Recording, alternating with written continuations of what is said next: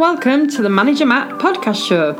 The show is designed to give you solutions to your day-to-day management and leadership problems.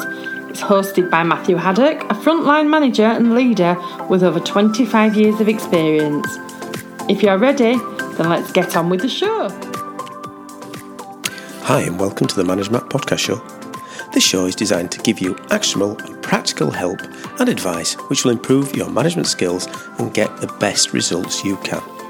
Make sure you've taken the time to subscribe to the show so you will never miss an episode and share it with anyone who you think may enjoy the show. So, without any more delay, let's get on with this week's show. Now, I've heard this quote a few times in my career. You might have heard it as well. It goes something like this: people are promoted to the level of incompetence. Now, it's not particularly a nice way of putting it, but if you reframe it, you could say people are promoted to the point of their highest level of competence. Sounds a bit better, doesn't it? But I'm not for sugarcoating, so we'll carry on. But until the other day, I didn't actually realise that this idea and phrase was actually a proposed theory. Well, it is. It's called the Peter Principle. Now, the Peter Principle is a concept in management developed by a guy called Lawrence J. Peters, which observed that people in hierarchical organisations, which, to be honest, most of us are working in, tend to rise to a level of respected incompetency. So what does that mean? Well, it means that when your employers promote you based on the success of your previous job, which makes sense, you will reach a level that you're no longer competent. Therefore, you stay at that level. So the skill of the job you had before gets you the promotion, but when you get to that level, you don't move any further. So how many times have we seen this? You get a well-trained engineer or a salesperson who was brilliant at the job, can fix anything, can sell anything, and they get promoted to the next job. Right, for them, you want to promote. You've got this idea of a talent pool. But the problem is then, they don't go any further. Now that's the idea of the Peter Principle. It's that the person who is competent at their job will earn a promotion to a position that requires a different set of skills. If that promoted person lacks the skills required for the new role, they will be incompetent. Therefore, they will stay at that level and won't be promoted again. If a person is competent at the new role, then again, they will be promoted. And this will continue until they reach that level of incompetence, which sounds nasty, but it's saying exactly that. Being incompetent will mean you'll stay at that level. The individual will not be promoted anymore, and they will remain stuck in that final place, or as Peter puts it in his book, Peter's Plateau. This outcome is inevitable if you think of it when you're looking at hierarchy and the way that we judge people's promotion. Now we're talking about internal people's promotion. People come in externally is a little bit different because obviously they're bringing different skills. They'll tell you different things at their interviews. There may be a little bit of over-exaggeration in some of the things that they say they can and can't do. So when they come in, you then judge them. But if they don't move on or they don't promote, after obviously you've had their chance to see how good they are, then they would stay in that post and they tend to then stay in that incompetent range.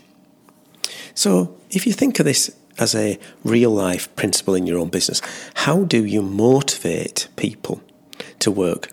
In the past, it's been around promotions. So you promote someone, it's one of the big things they say, this will be great for your career, this opportunity will mean that you can get here, this is what we're going to do. Or obviously you've got the more extrinsic, which is around people's wages and bonuses.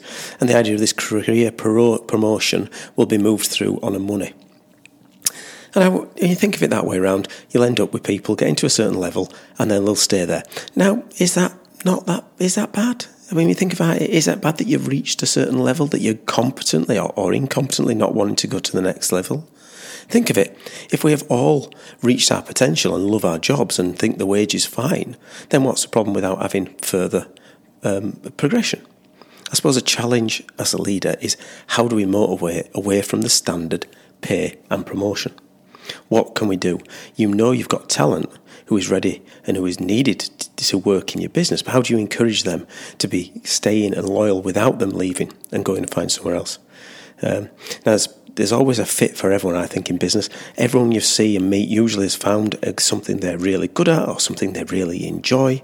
You've got people who potentially could retire now, with obviously the legal retirement ages going, who still work because they love working. It's something they enjoy doing. They don't want promotion. They don't want to normally get up to the next level. They're happy to do what they've always done and really add value. And then what does motivate the individuals away from the extrinsic ideas of money? Here we're thinking now of this idea of different working hours, working away from the office, agile practices, shorter or longer breaks with pay, different benefits. How does the working environment play a difference in what you do? The ideal of this agile, creative workforces that we're getting into. The 4-day week is becoming a standard which we would never even spoke about. So as a manager, how do you motivate people away from that idea? And if you've got people using the Peters principle who've got to their plateau, how do you keep them in your business? How do you keep them motivated? How do you get the percentage of people who actually want to progress to the next level? What skills do we do?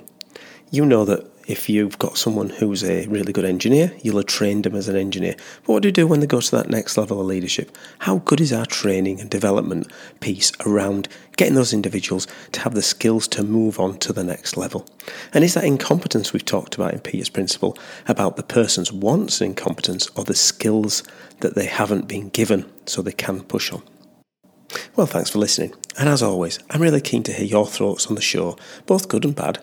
So please send me your feedback, as it's a gift, to managermattpodcast@gmail.com. I'd love to engage on new topics or revisit some old ones. Right, well, that's it for Manager Matt this week. Thanks for listening, and goodbye. Thank you so much for listening to this Manager Matt podcast. We hope you found it interesting, helpful and actionable. One last thing, please leave a quick review on iTunes or with your podcast provider, as it helps to spread the word of Manager Matt. If you haven't already done so, please subscribe to the podcast, and if you did like anything in particular, send an email to managermattpodcast@gmail.com or visit managermatt.co.uk for more content. Feedback is a gift, so let's keep giving. See you next week.